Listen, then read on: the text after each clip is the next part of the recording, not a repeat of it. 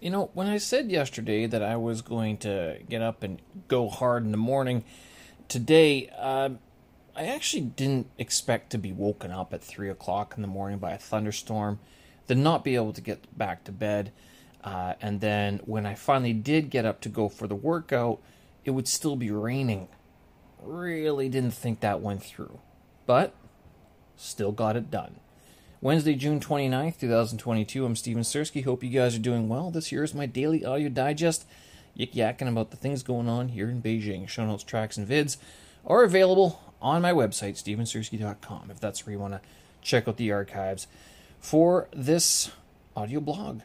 And yeah, I did get up, I was woken by, it was a massive downpour this morning. I'm not sure if we're going to get another one tonight. And you know how yesterday I mentioned how difficult it was to get up and get going in the morning on Tuesday morning because it was just so humid. Well, today it wasn't humid. Like the rain, you could just feel that the rain had basically wiped out any humidity left in the air, which was great. It was a lot cooler, but still, when I got up to go for my workout this morning, it was still raining. So I ended up going for a run in the rain, got the 2 miles in, did some skipping, jump rope, and then back inside for some kettlebell work as well. So it was a good productive morning, I'm not going to lie. Pretty nice to see as well. Not many people out there this morning. The typical runners were not there. Even the typical flock of old men who do their rounds, they weren't out. I was a little bit surprised, actually, that one of them in particular is usually out there pretty resolutely, but I guess that's maybe they know something about the rain in Beijing that I don't know. Probably they do. Beijing doesn't have the cleanest of air. Maybe it's not healthy to be running in this stuff. Not sure. But that being the case, yeah, it was. I think we're gonna have clouds for the rest of the week, so thunderstorms aren't unusual, typically. If you're thinking of coming to China, you might have an easier time of it now, because one event that has transpired today is that we are no longer we no longer have this little asterisk on our national health code. So up until today, basically, we'd scan this health code, this national health code, and it would flag certain districts that were medium or high risk or whatever. If it was high risk, it'd be red. If it was medium risk, it'd be yellow, I think, or orange. And then the asterisk was saying that it was sort of like there is an at-risk area in that city, so it depends on which part of the city that person has been to. Well, that's been removed now.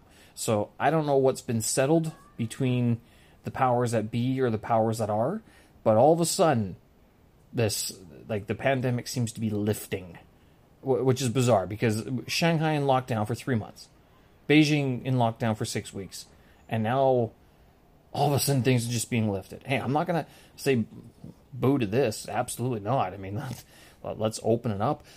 Quarantine times have been shortened as well. The one issue that is still pretty big is flights are expensive. $7,000 to get back to Winnipeg round trip. Now, here's an interesting thing. What if you didn't fly direct from Beijing? 'Cause actually, let's just qualify this. Not only are the tickets expensive, they're very hard to come by. There's not too many flights are departing, and if they are, they're full.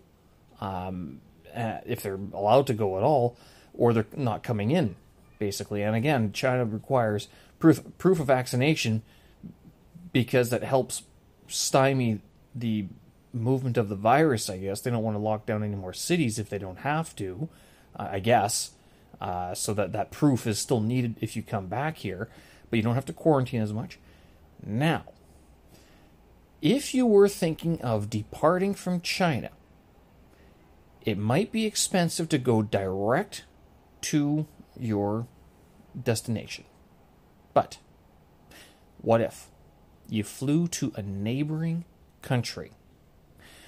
Mongolia was one of them. Ulaanbaatar, I looked up that. It was still kind of expensive to go from Ulaanbaatar, Mongolia to Vancouver. Once I'm in Canada, the flights are pretty much normal price, I guess. Canada's sort of a small market, so the tickets have always sort of been kind of expensive anyway. But going from Beijing to Winnipeg or Beijing to Vancouver was $6,500 Canadian. Beijing to Winnipeg was pretty much $7,000 Canadian. I didn't check Beijing to Ulaanbaatar. I didn't do that, so maybe that flight is either expensive or unavailable. But the one thing that I did look up was Beijing to Seoul, South Korea, $900.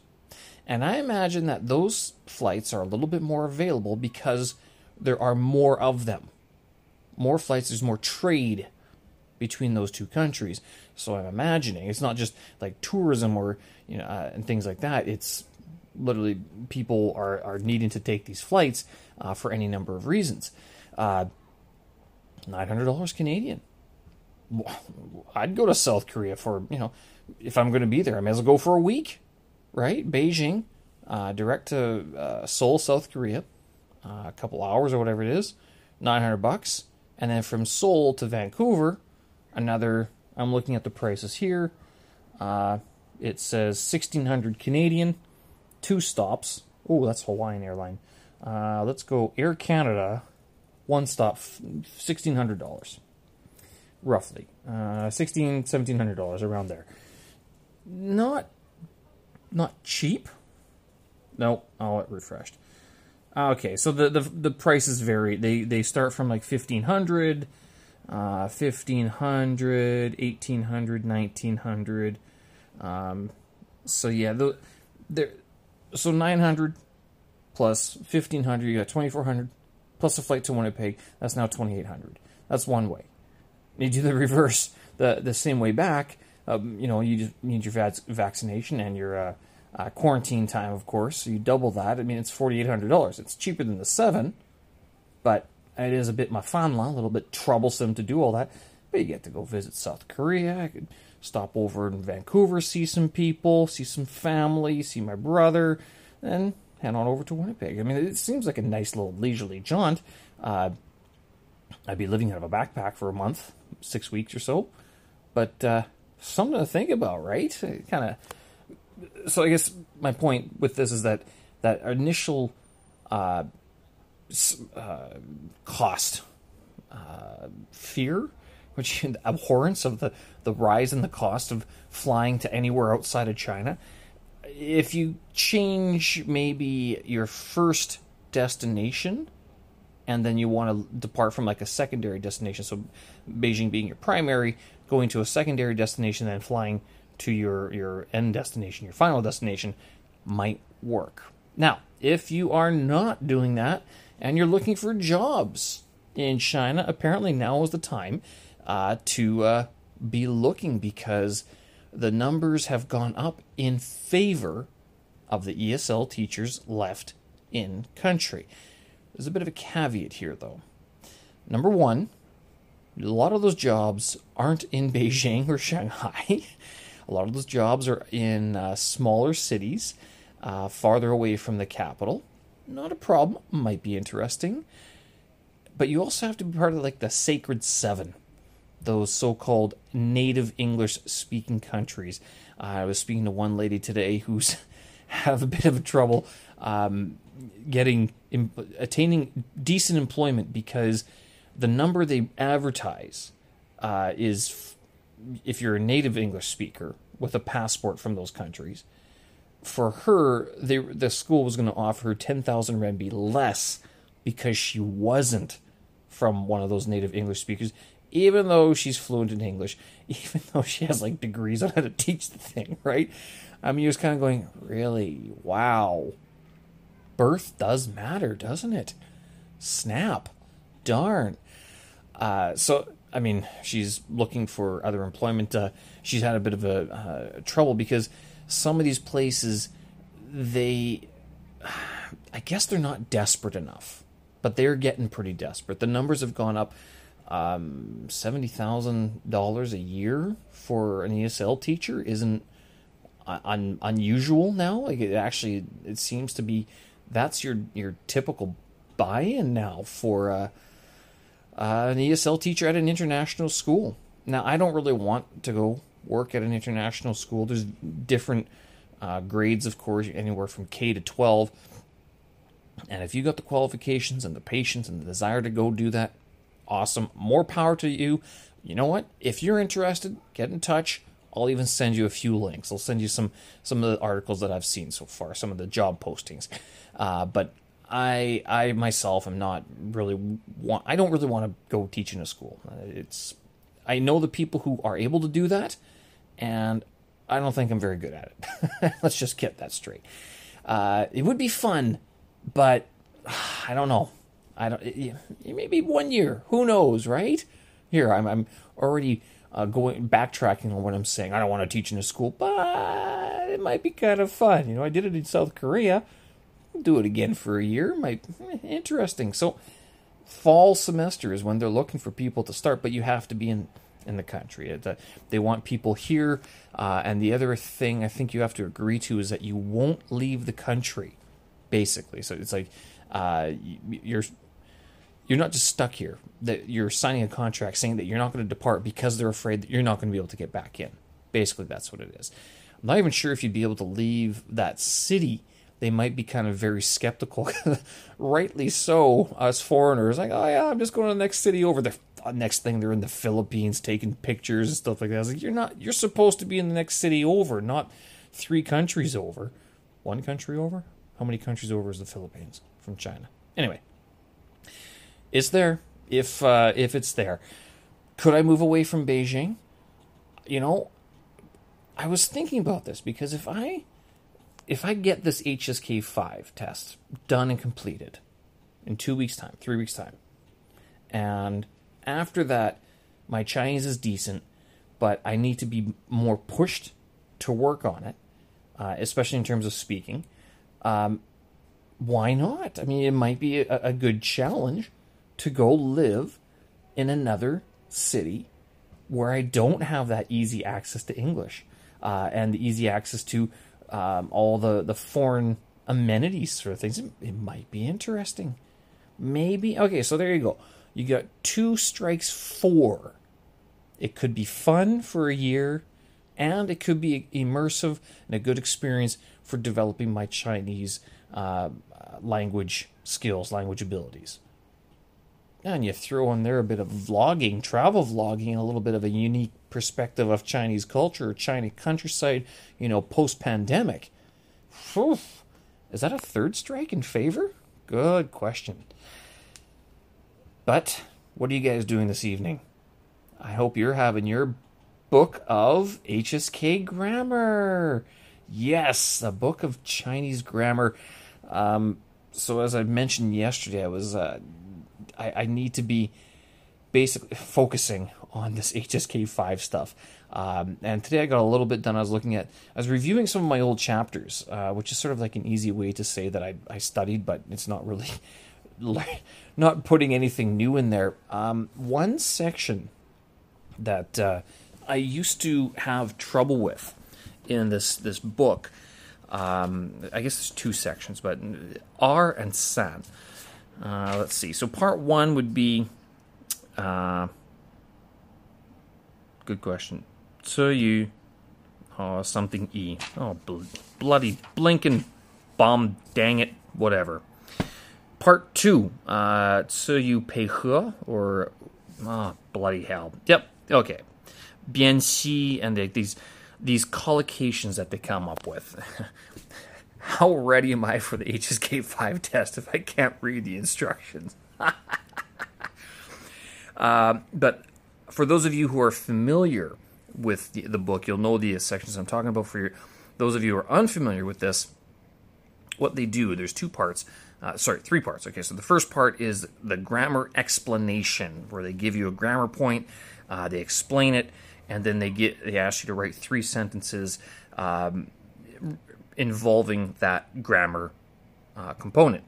The part 2 of that section is this table that they gave you where there's the dongse and the binyu. So like there's the verb and the object of the verb. So they tell you the construction, the grammatical construction. If you have a verb, it can go along with this object.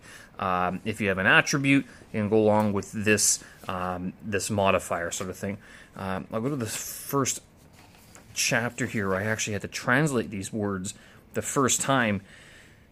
Dingyu and Zhongxinyu is a qualified word. So you have the attribute and qualified word. So you have, again, the chapter's target vocabulary presented to you in this format. It's like, listen, these words go together.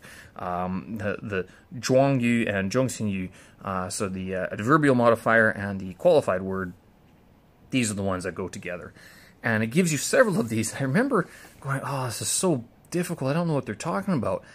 And now I look at it and go, oh, you know all those troubles that you have speaking Chinese where you don't know what words go together, and how you were saying that you don't know how to write a sentence because you seem to get your structures wrong? It's right there. They give you the structure. Oh, goodness. The passage of time and the growth of knowledge and wisdom has taken the wool off mine eyes. Although my glass eyes are still kind of going, boy, it sparkles a little too bright for me. Third part of this section is where they actually differentiate between two similar words. So this one I'm looking at, ruhe and zenma. Both mean how, the H-O-W, but how they're used is differently, and where they can be used is also different. So this is, and they go through, here are the similarities, the gongtong dian and the butong dian. So the similarities and differences, and they outlay them so you can see how and where they can each be used. And then after that, they give you a table with 4 sentences, and you check or X in a box which word can be used and which word cannot be used in a sentence in that context. So this is actually very useful. And so I was thinking, I'm like, oh, I should probably look through all this stuff. So it's not just the characters that I have to review, which they are a little bit, they're far easier to look at this time, I tells you, than they were compared, like, a year and a half ago when I started this. But yeah, this would be the focus on grammar that I'm looking at. It'd be nice to sort of be able to write some sentences on my own, but this would be great for part 4 of the written section of the HSK5 test, because if you can think of the verb, you can think of a modifier, or you can think of an object, right? So that in that sort of in that sequence. So it's there's no surprises. It's just that you have to know, you have to bring them to memory. You have to recall them, and if you don't, then obviously you're not going to do as well. So I'm looking at those, pleasantly surprised and reminded that I have gotten through, 16 chapters of this book. So I have 2 more, 18, 17, and 16. So I have 3 more chapters, last unit in this book, and then also the whole other book that I haven't even really started. Ouch, snap. And then that HSK5 prep book and the practice tests. So this is, I guess, basically where I went from some creative projects and a good time off from the studying the language. It's now time to sort of buckle down, and 2 weeks in, 2 weeks to go, 3 weeks to go, just doing a very good effort and trying my best as much as I can to leave no excuses, right? It's like, oh, well, I was busy, I had work, I had this. Like, no, Steve, what else are you going to do at night? Get drunk? Nope. Work out again? Nope. You've done that twice. Study your Chinese. Get the language done. Put the time in.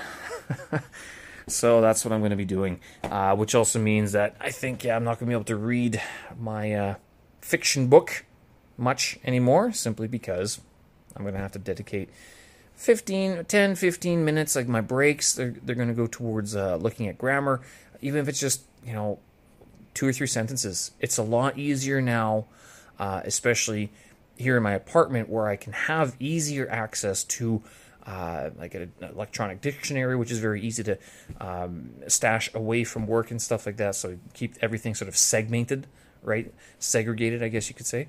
So that it's good that I'm able to do this, and it's an opportunity, and it would be foolish to waste it.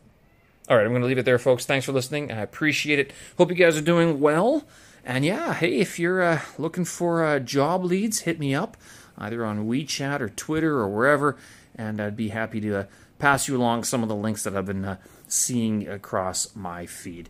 Show notes, tracks, and vids up on my website, folks, stevensersky.com. Thanks for listening. We will talk again. Bye-bye.